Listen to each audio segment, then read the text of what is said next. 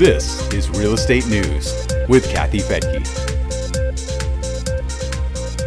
In this Real Estate News Brief for the final 2 weeks of 2023, you'll hear the results of the last inflation report, along with a few predictions for 2024, and some surprising data on the number of investors buying real estate in the Dallas area.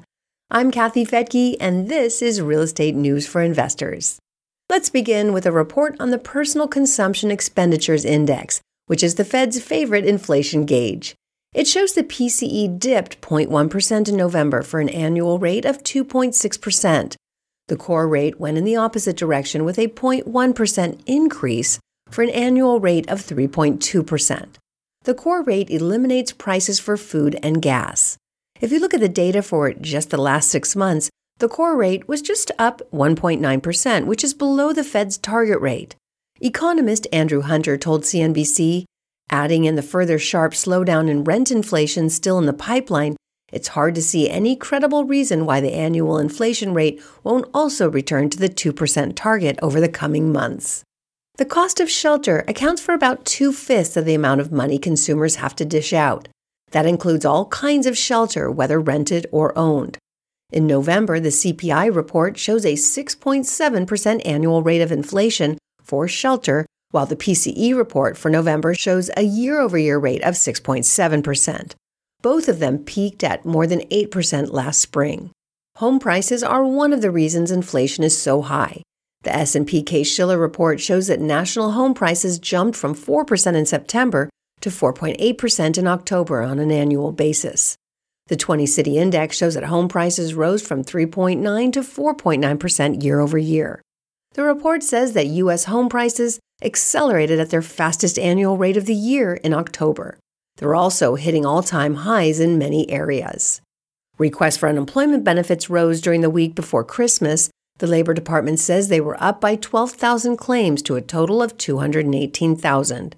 The number of people already getting benefits was also higher by about 14,000 claims to a total of 1.875 million. Mortgage rates are starting the new year with another decline.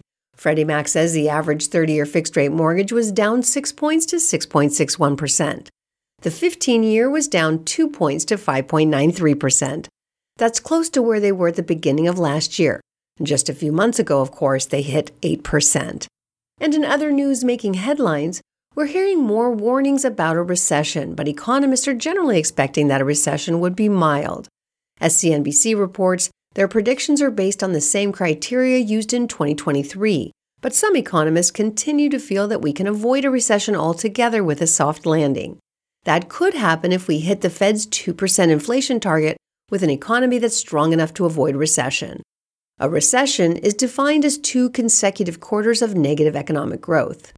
According to a December survey by the National Association for Business Economics, 76% of economists believe the chance of a recession is 50% or less over the next year. 40% believe it will begin in the first quarter, while another 34% are expecting it to happen in the second quarter. As for layoffs, Challenger, Gray, and Christmas say that 29% of companies handed out pink slips last year. Another 21% are expected to do so this year. Investors are snapping up single-family homes in the Dallas area. The Dallas Morning News reports that almost a third of all the recently sold single-family homes have gone to investors.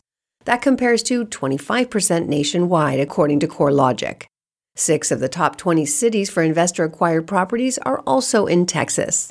A strong majority of sales are also going to bigger investors with more than 100 homes. The top 2 cities for investor purchases were the north of Dallas city of McAllen, with a whopping 41% of sales going to investors, and El Paso with 38%. CoreLogic says, given this trend, it would not be surprising to see these numbers climb above 30% in the fourth quarter of 2023. We would also not be surprised because we already know what a great opportunity the North Dallas area is for investors. It's booming with new business and incoming residents, and housing is in great demand. At Real Wealth, we're capitalizing on this opportunity with a single-family rental fund. Accredited investors can buy in and reap the benefits of being a landlord without the work of being a landlord. We're closing this fund in early February, so if you're interested, you should check it out at your earliest convenience at growdevelopments.com. That's my syndication company.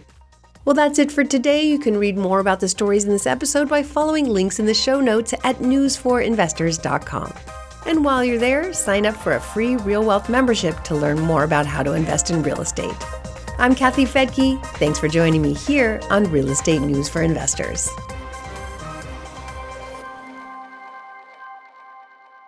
The views and opinions expressed in this podcast are provided for informational purposes only and should not be construed as an offer to buy or sell any securities or to make or consider any investment or course of action. For more information, go to newsforinvestors.com.